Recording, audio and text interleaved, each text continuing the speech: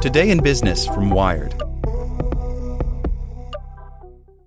This podcast is sponsored by Ramp. Are you the decision maker in your company? Consider this. For the first time in decades, there's a better option for a corporate card and spend management platform. Meet Ramp, the only corporate card and spend management system designed to help you spend less money so you can make more. Most corporate credit cards offer points as incentives, but those points amount to less than their worth in real cash value. Ramp's business cards offer you cash back, real money in your pocket. Plus, you control who spends what with each vendor. And Ramp's software collects and verifies receipts automatically, which means you'll stop wasteful spending and close your books in hours instead of days. Businesses that use Ramp add up to 5% to their bottom line the first year. If you're a decision maker, adding Ramp could be one of the best decisions you've ever made. And now get $250 when you join Ramp for free. Just go to ramp.com/easy. Ramp.com/easy. RAMP.com/easy. Cards issued by Sutton Bank and Celtic Bank, members of FDIC. Terms and conditions apply. Want to learn how you can make smarter decisions with your money? Well, I've got the podcast for you. I'm Sean Piles, and I host NerdWallet's Smart Money Podcast. Our show features our team of nerds, personal finance experts in credit cards, banking, investing, and more. And they'll help you make the most of your money while cutting through the clutter and misinformation in today's world of personal finance. You'll get clarity on strategies to help you build your wealth, invest wisely, shop for financial products, and plan for major life events. Listen to NerdWallet's Smart Money Podcast wherever you get your podcasts. Hey there, this is the spoken edition of Wired. Google says it wants rules for the use of AI. Kinda. Sorta. By Tom Simonite. Last April, Google co-founder Sergey Brin wrote to shareholders with a warning about the potential downsides of artificial intelligence.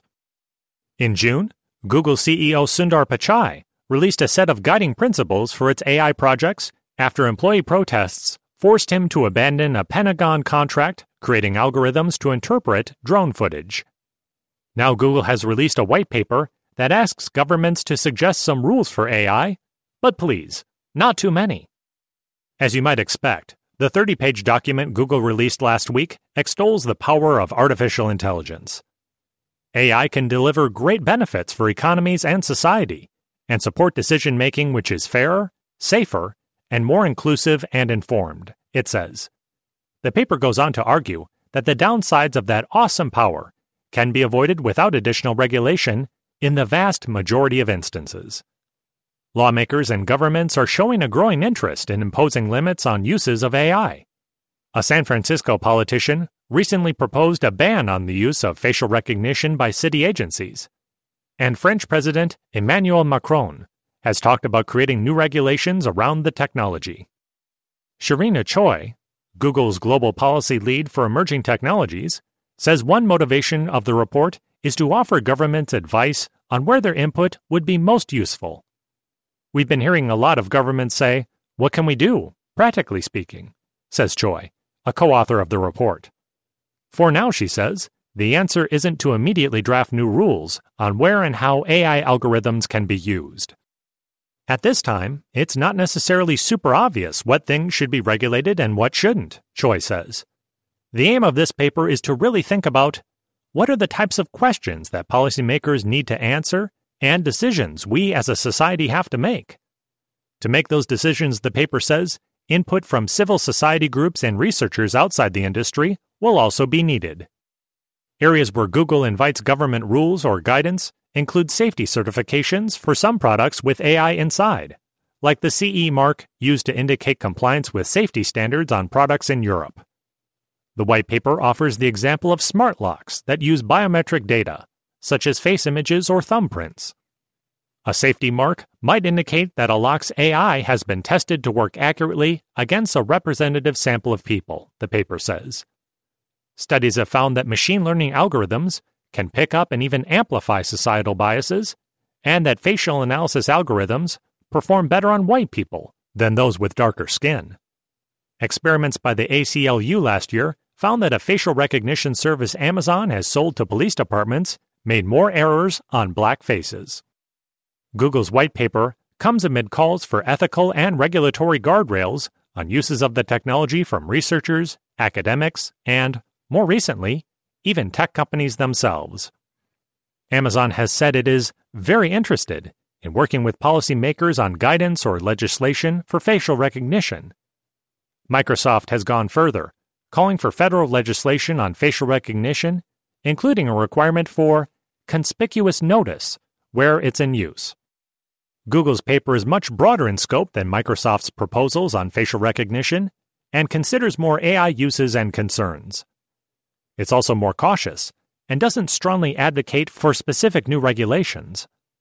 The search company champions self-regulation, highlighting how it has chosen not to offer a general-purpose facial recognition service, as Microsoft and Amazon do, due to concerns that it could be used to carry out extreme surveillance.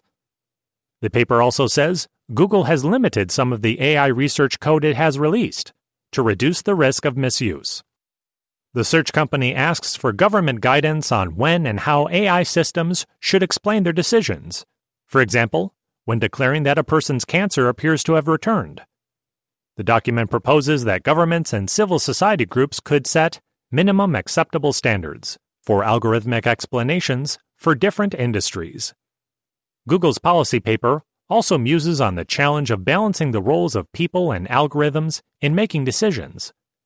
It suggests that humans should always be meaningfully involved in decisions involving criminal law or life-altering medical issues. The company also invites government to consider whether some AI regulation should in fact constrain humans, for example by barring them from turning off AI safety systems that may be more reliable than people. People thinking about AI policy outside of Google say the company's white paper is a positive, but still preliminary step toward engaging with the challenges AI may pose to society. Much discussion of AI ethics and policy from companies and governments has been too platitudinal and insufficiently practical, says Sandra Watcher, a researcher at Oxford University's Internet Institute.